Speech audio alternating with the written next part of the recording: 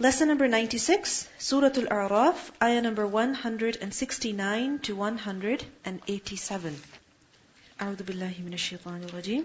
فَخَلَفَ Then he succeeded, مِن بَعْدِهِمْ After them, خَلْفٌ Successors. وَرِثُوا They inherited, الْكِتَابَ The book. But يَأْخُذُونَ They take, عَرَضَ Commodities. هذا of this الأدنى the lower, and in brackets life or worldly life. ويقولون and they say سيغفر soon it will be forgiven لنا for us. وإن and if يأتهم it comes to them عرض commodities مثله like it يأخذوه they take it. In the previous ayat we learned about who? The Bani Israel.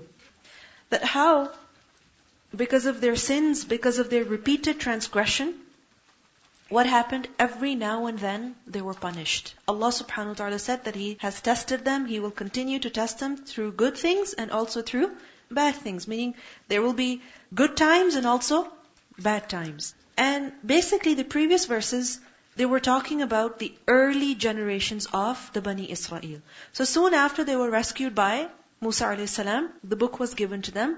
The early generations, their faults, their sins were mentioned.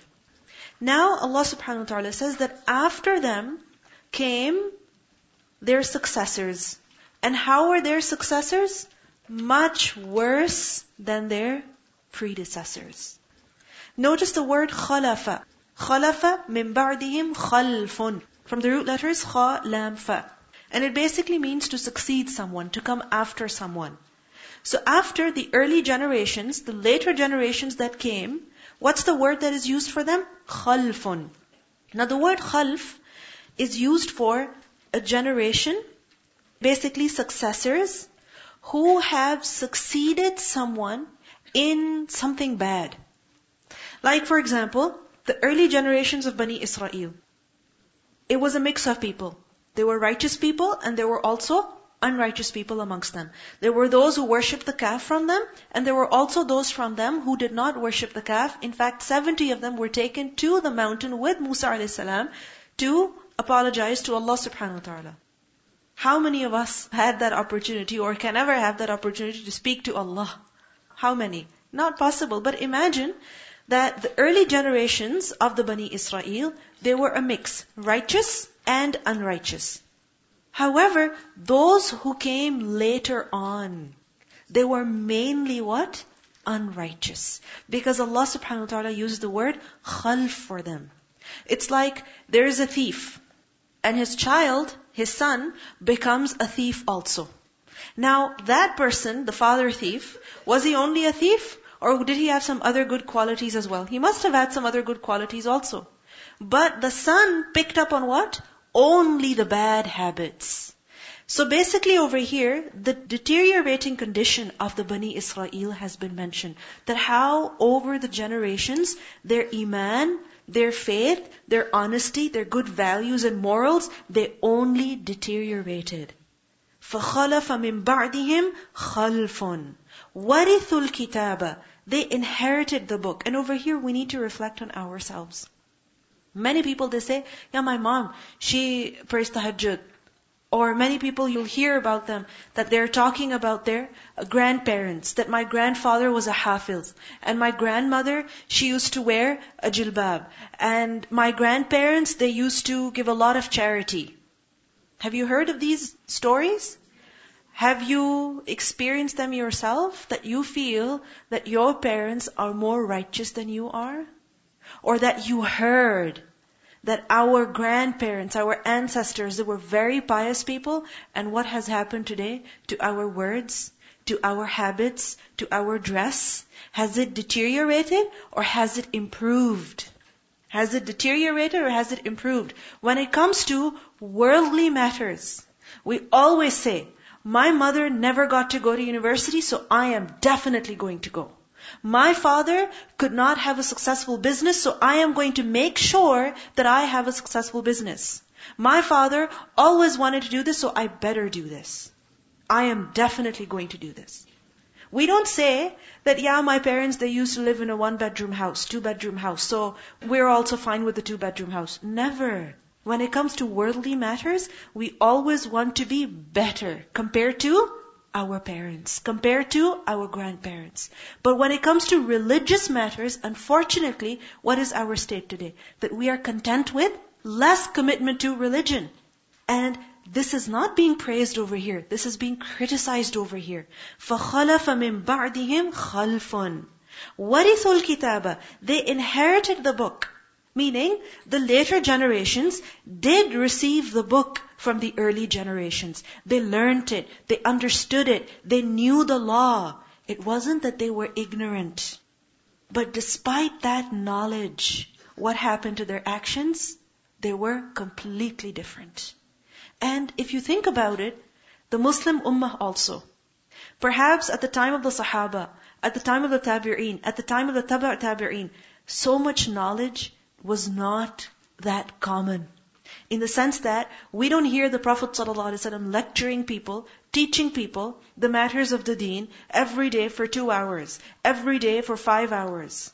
There was no Islamic courses. There were no year-long programs in which the Sahaba would come and graduate or the Taba' Tabi'een would come and graduate. No. In fact, the first compilation of hadith was much after the death of the Prophet ﷺ, meaning a written compilation in a book form. But we see that more knowledge is present today. Isn't that so? You can have an app on your phone and everything, all the major texts of Islam, you could have them on your phone literally. One website you go to, bahith.com, you put one Arabic word, it'll give you the meaning of that word from all the classical dictionaries. Did this much information exist back then? No. And even if it existed, was it accessible to everyone? No. But what do we see? Their actions were far better compared to ours. We have all the knowledge. However, our actions are very different. And this is exactly what happened to the Bani Israel. What happened to them? They had the book. They knew the book. They had all the knowledge. But, يَأْخُذُونَ, they take عَرَضَ. Arad, from the root letters Ain, Ra, Dad. And Arad basically means the things of this world. And something that does not have permanence. Meaning something that is not going to last forever. It's not going to last for a very long time. And basically, everything of this world is what? Arad. Every single object in this dunya is what? Arad. Why? Because it's not going to last forever. Even something that has 100-year warranty, it's only going to remain for so many years. It's not going to remain forever. Eventually, everything of this world is going to deteriorate. It's going to be ruined. So, their focus is on what? Taking the arad of هذا الأدنى. هذا of this, al-adna, the lower life. Al-adna is from the root letters dal, noon, waw, from the word dunub. And dunub means near. So adna, nearer. Meaning this life, which is nearer compared to the afterlife. Their focus is on what? Collecting the goods of this nearer life. The word adna is also from the root letters dal, noon, hamza, dani. And dani means that which is low, that which is insignificant and cheap, not worth much. And the life of this world is lower compared to the life of the hereafter. How is it lower? How is it lesser? Because of all these problems that exist in this world. Akhirah, Jannah, is problem-free. Problem-free. You know, the other day, I was trying to explain to my son about Jannah. He loves to drink juice.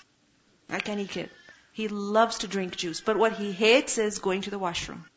Of course. Every child dislikes that. Why? Because they love to play. They're just so busy with their toys. They don't want to take a break and go to the washroom. So many times I have to tell him, don't drink too much. Otherwise, you'll have to go.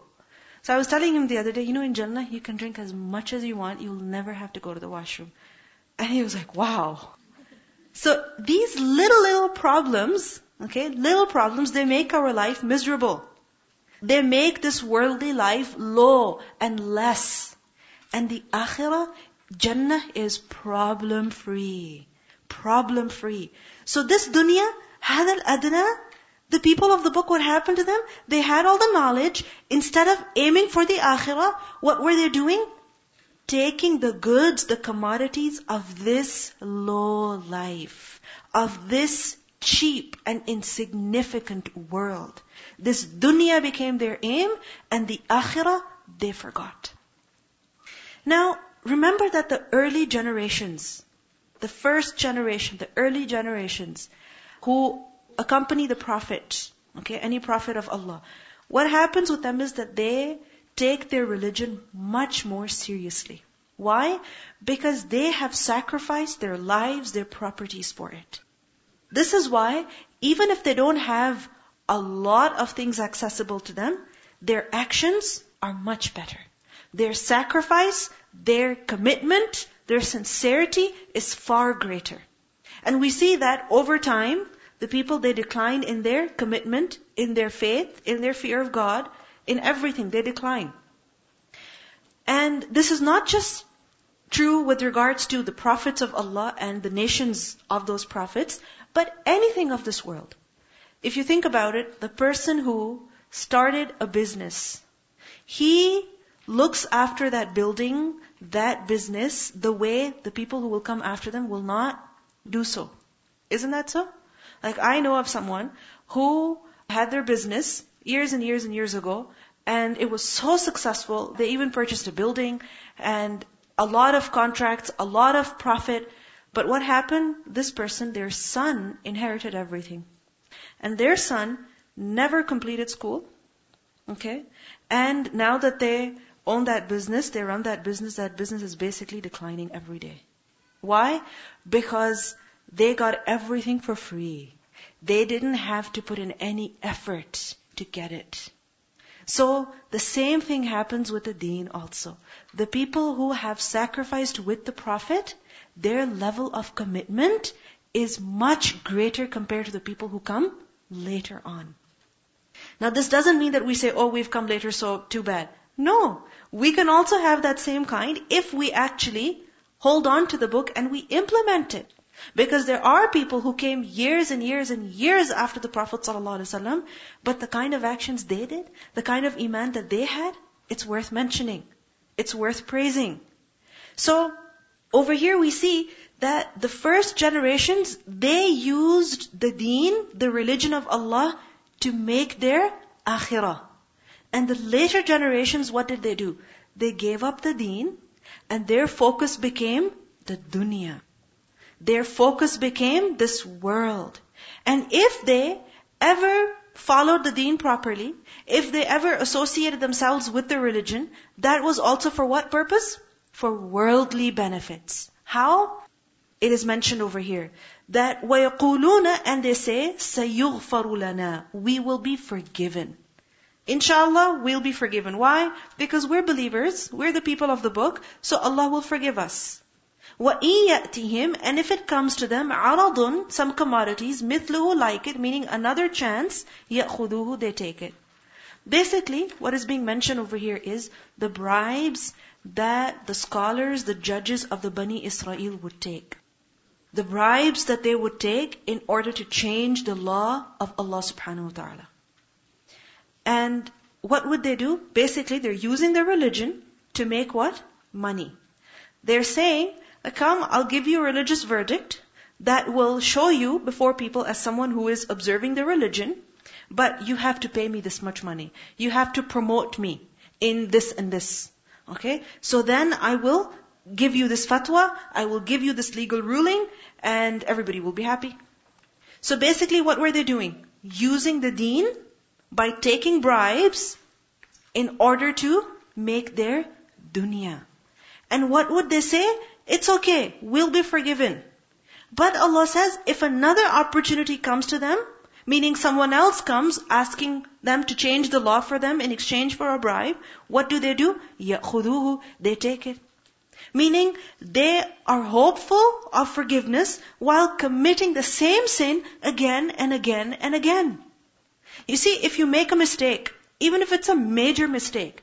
And later on you feel regret and you say, I have repented from this and I hope that Allah subhanahu wa ta'ala will forgive me. Then there is a chance that Allah will forgive you. A high chance, provided that you are regretful. You have done tawbah.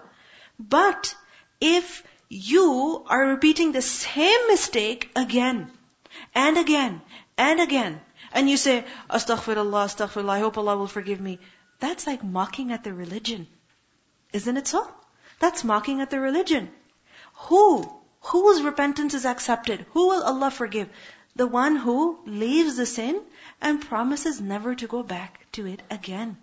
But if a person keeps going back deliberately, and he says, it's okay, Allah will forgive. It's okay, Allah will forgive. Then for such a person, there is no forgiveness because he is basically playing with the religion of Allah.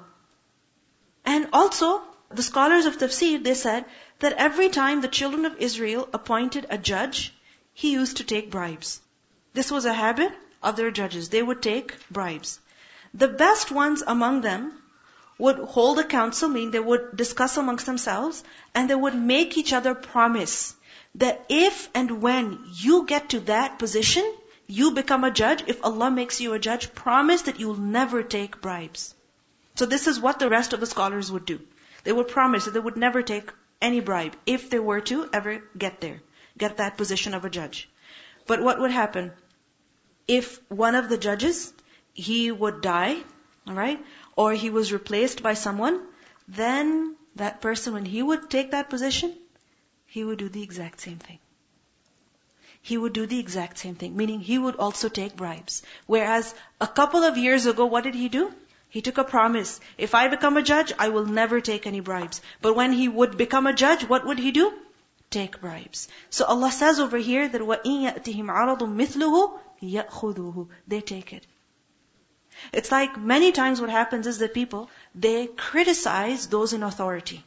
They criticize people of knowledge, the scholars and the teachers. And what do they say? That, you know what, if I ever get that position, if I ever get there, I would never do what this person is doing. But what happens when they get to that position? They're doing the exact same things, the same mistakes that the people before them were making. So, وَإِن يَأْتِهِمْ عَرَضٌ مِثْلُهُ يَأْخُذُوهُ. They take it. Allah says, alam did not, yu'khad, it was taken, alayhim, on them. Meaning, was it not taken from them? What? Mithaqu, the covenant, al-kitab, of the book. Meaning, was a covenant not taken from them before in the book? Allah yaqulu, that they will not say, ala Allah, upon Allah, illa al-haq, except the truth. Meaning, here they are breaking the covenants that they made with one another. But, they have also taken a covenant with Allah. And what is that covenant? That they will only speak the truth. They will only say about Allah what is the truth. And what is the truth? What Allah has revealed. So if a person is changing the law of Allah in order to take some bribe, in order to take some worldly benefit, what is he doing? He's lying about Allah. So here we see two mistakes are happening. A, they're breaking the covenants that they've made with people, with other scholars, with other judges. And secondly, they're breaking the promise that they made with Allah. وَدَّرَسُوا مَا فِيهِ. And they have studied what is in it. Meaning, they have studied the book. These people are not ignorant of the religion of Allah. They know it very well. They're very well versed in it. But still, they are lying about Allah. They're changing the laws of Allah. They're misrepresenting the religion, sugarcoating it. Why? Just for the sake of worldly benefits. Just for the sake of acceptance, for money, for promotion. وَالدَّارُ الْآخِرَةِ. Allah advises that the home of the hereafter, it is khayrun, it is better, لِلَّذِينَ يَتَّقُونَ, for those who adopt taqwa. أَفَلَا تَعْقِلُونَ. Then will you not understand? Because you see, when a person is in that position, being a judge, and somebody offers you $50,000, somebody offers you $100,000 and they say, please make sure that I am proven innocent. Make sure that I am not punished. I'll give you $100,000. Now that $100,000 is very, very tempting. It is very tempting.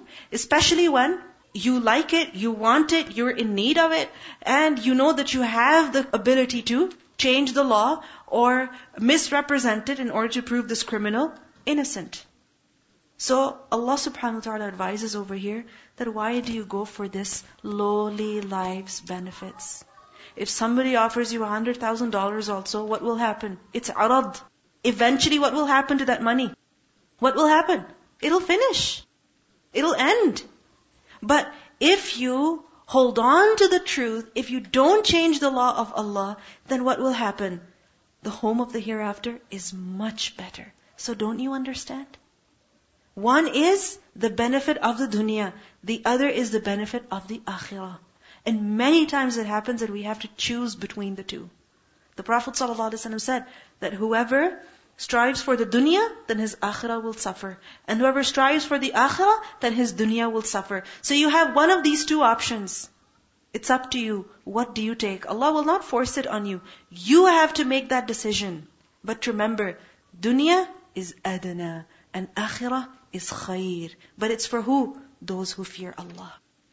وَالَّذِينَ, and those who يُمَسِّكُونَ, they hold fast to, بِالْكِتَابِ, with the book. They hold fast to the book. يُمَسِّكُونَ from Mim Sin Kaf. What does imsak mean? To hold on to something, to not let it go. Remember the verses of divorce? Where men are given the option that either imsakun bima'roof or tasrihun bi ihsan. That when divorce has been pronounced twice, then you have one last chance. Either you hold on, meaning you keep the wife with ma'roof, or you let her go with ihsan. So imsak, what does it mean? To hold on to something and not let it go. But look at the word here. Yumassikuna. When you hear this word, yumassikuna, what does that show? What does that show? A lot of intensity, and there's a lot of emphasis. So yumassikuna, they're not just holding the book, they're grabbing the book. They're holding on to it. They do not let it go. They hold fast to it. So it's basically to hold on fast to something and guard it. Not let it go. Like for example, if you're holding a baby, then how do you hold the baby? Just casually with one arm. And yeah, it doesn't matter if the baby's head is knocking into the wall and, bumping into someone. Yeah? Is that how we hold the baby? And oops, I dropped the baby. Yeah? Never. There are people who will instruct you. Put your hand under the neck. Look, the head is hanging. Make sure you hold the baby properly. Make sure that the baby's back is straight. Hold with this hand and hold with the other arm. And do this and do that. This is what yumassikuna means. So those who yumassikuna bil kitab, who hold on to not just babies, but what? The book. Has it ever happened with you that you're holding a baby, and perhaps it's your baby, and somebody else wants to hold the baby, and they're like, no, my baby. Not giving him to anybody. And people are waiting sometimes in a line. Literally. People want to hold the baby. They're like, no, my baby. Nobody can take my baby away from me. So there's some people who love their babies so much that they just hold on to their babies. And eventually what happens? That baby doesn't want to stay in your lap anymore. He says, let me go, let me run. And there are others who hold on to the book. Yumassikuna bil kitab. Who don't leave it, who don't put it down. What does it mean by that? That they learn it and they don't forget it. They memorize it and then they revise it. They study it and they understand it well. They're holding on to the book. They act on it. Not for 2 days, not for the weekend, but throughout the week. Yumassikuna bil kitab. And what's the sign of a person holding on to the book? وَأَقَامُوا الصَّلَاةَ. And they establish the prayer. Because the salah of a person, what does that show? His level of iman. Your salah will tell you the level of your faith. It will tell you the level of your commitment with the religion of Allah. If your salah is declining, in the sense that you're just rushing through it, you don't feel like praying. And when you pray, you don't feel like saying your sunnah. And if you are praying, then you just want to say salam quickly and go and do whatever you want to. You're rushing through the prayers, basically just checking them off the list. Then that shows that there is a problem with the iman. There is a problem with commitment with the book. Because it is not possible that a person has love for Allah in their heart. They are reading the book of Allah, reflecting on the kitab of Allah, and then when it comes time to pray, they don't feel like praying. Not possible. Iman, yaqeen, they lead to amal. Amal. And what's the first amal that we have to do when we get up in the morning? Salah. So, يُمَسِّكُونَ بِالْكِتَابِ وَأَقَامُوا الصَّلَاةِ. Allah says, Inna, indeed we, لَا نُضِيعُ, we do not waste, ajra, the reward, al-muslihin, of those who reform. Reform who? Themselves and others. Because true islah, how is it done? With the book of Allah. With the book of Allah. So there are some people who change the book, who leave the book. Why? For worldly benefits. And there are others who hold on to the book. They're very strict about it in the sense that they don't take the matter of Kitabullah lightly. They give it a lot of importance. يُمَسِّكُونَ بِالْكِتَابِ. Then such people are the ones who will be doing islah of themselves and of others. So such, Allah will not waste their reward. So 2 ways are mentioned here. One, of those who have the book, but their amal very different. The other way is of those who have the book and who hold on to the book. And their amal is also strong. وَإِذْ and when نَتَقْنَا we raised al-jabala, the mountain, فَوْقَهُمْ above them. Remember that when Musa a.s. he brought the book, then what had happened? The Bani Israel had been worshipping the calf. Remember? And when he brought the book, the Torah, the alwah, he was so angry when he saw the people worshipping the calf. In that anger, he put the alwah down. Right? And eventually, what happened that those who had to be punished from amongst them, they were punished. And afterwards, when Musa a.s. picked up the alwah, Allah subhanahu wa ta'ala says that in that was huda, guidance and mercy. Now when he told the people that he had brought the book from Allah, remember that there was some hesitation on the part of Bani Israel. They didn't want to accept it. They said, we don't want to know. We don't want to follow. We don't want to accept this. Like many people, what do they say? I don't want to study the Quran because if I study it, I have to follow it. I don't want to learn because if I learn, then I'll have to do it. I'll have to become religious and I don't want to become religious. I'll have to become more pious. I'll have to pray properly. And I don't want to do that. So I'm happy the way I am. Has this thought ever come to your mind? I know you won't say it, but you can answer yourself in your heart that maybe somebody used to tell you, come, let's go for the Quran class. Come, let's study this. Maybe as children, our parents used to teach us du'as and we're like, no, I don't want to learn. I don't want to. I don't feel like it. So the Bani Israel, they did the same thing. They didn't want to accept the book. They were hesitant. So what happened?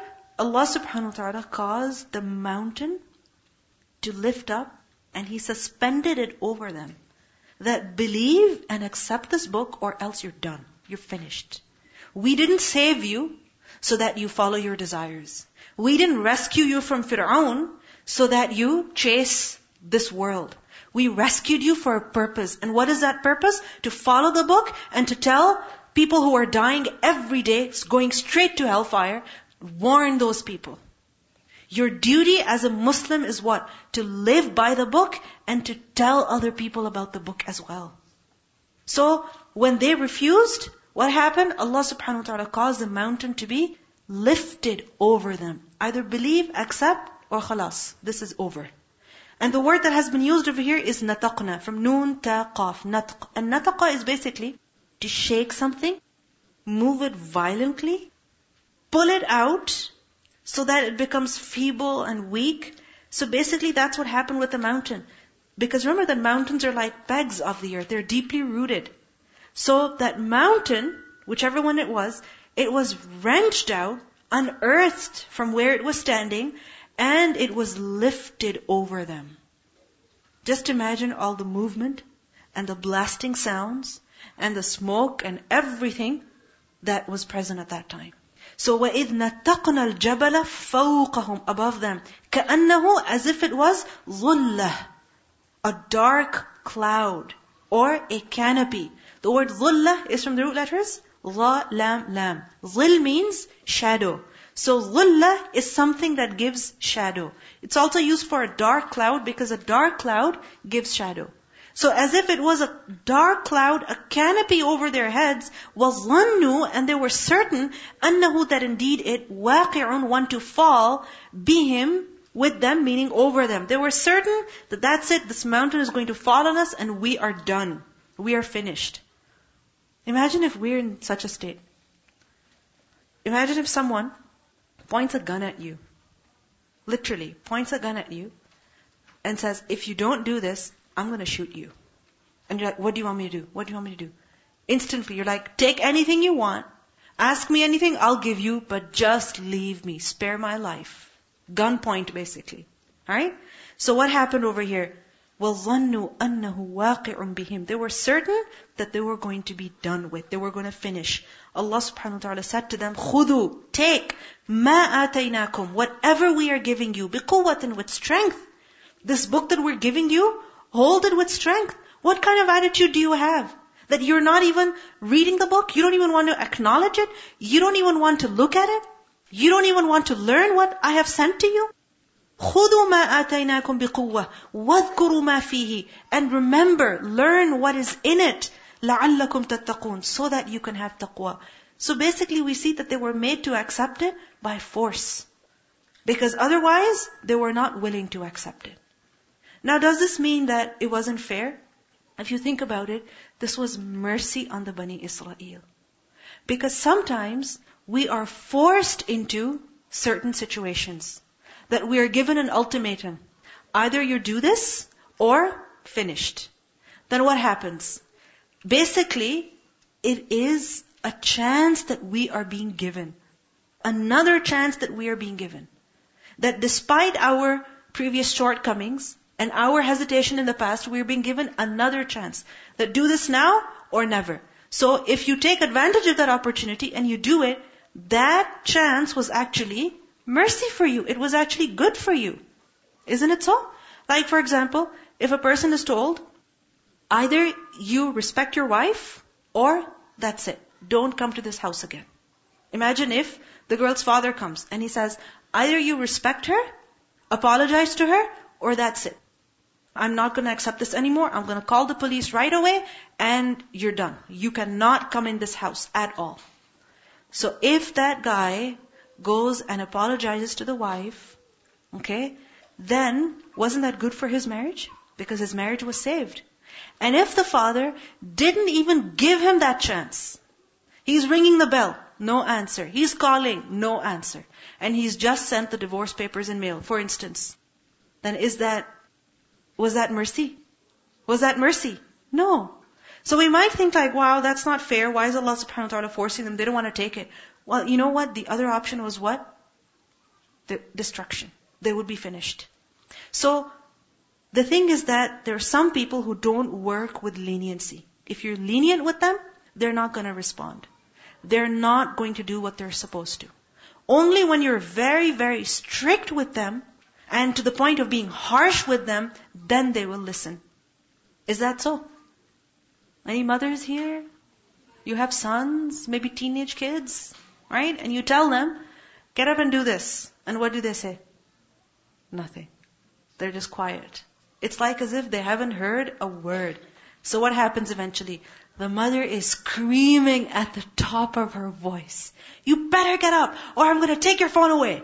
You better get up, or no money for you this week. You better get up, or I'm going to do this, I'm going to do that.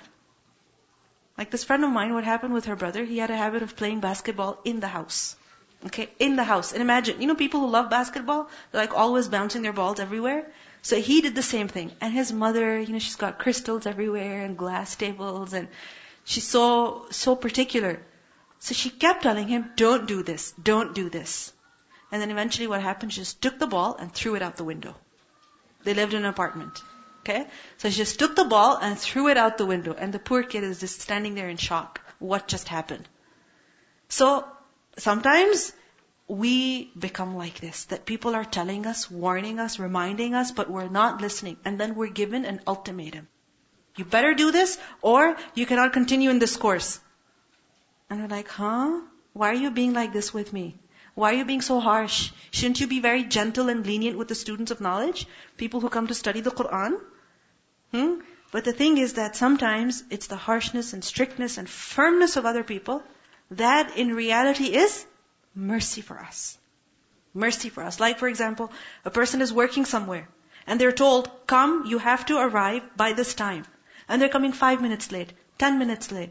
And if those 5 minutes, 10 minutes are added every day, and at the end that time is calculated, and based on that some money is not given to them, their pay is cut, then what will happen?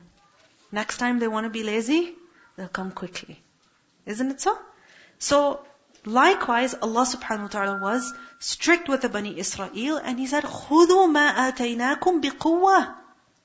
And here we need to look at ourselves. That what is our attitude with the Qur'an? Are we waiting for a mountain to be suspended over us, and then we're going to learn our lesson? And then we're going to open our mouth and recite the Qur'an in the recitation class? What are we waiting for? Are we waiting for somebody to humiliate us? For somebody to cut off our marks? Why? Why wait for these things? This is the kalam of your Lord. This is the kalam of Allah. This is Allah's message to you. His message to you. Why not read it? Why not learn it? Why not understand it? Why not recite it? What is holding us back? This is also part of Allah subhanahu wa ta'ala's mercy, because He wanted the people to be guided. So He forced them to accept it. And again, I go back to my point that what are we waiting for? I get sad and disappointed when I see that almost every other recitation class we are being encouraged to recite the Qur'an. Recite the Qur'an. The recitation class is for what purpose? For what purpose? Just to listen and just to look at the Qur'an? Is that the purpose? Come on, answer me. What's the purpose? To recite the Qur'an. So if we're not reciting at that time, when are we going to recite? When are we going to recite? Think about it. If we don't learn how to recite the Qur'an, if we don't recite the Qur'an enough, then what excuse do we have before Allah on the Day of Judgment? What excuse do we have? No excuse is going to work over there. So when we are being given the chance to study the book of Allah, then how should we do it? خُذُوا مَا آتَيْنَاكُمْ بِقُوَّةٍ, with strength. وَاذْكُرُوا مَا فِيهِ لَعَلَّكُمْ تَتَّقُونَ. Let's listen to the recitation. فَخَلَفَ مِن بَعْدِهِمْ خَلْفٌ وَرِثُوا الْكِتَابَ يَأْخُذُونَ عَرَضَ هَذَا الْأَدْنَى وَيَقُولُونَ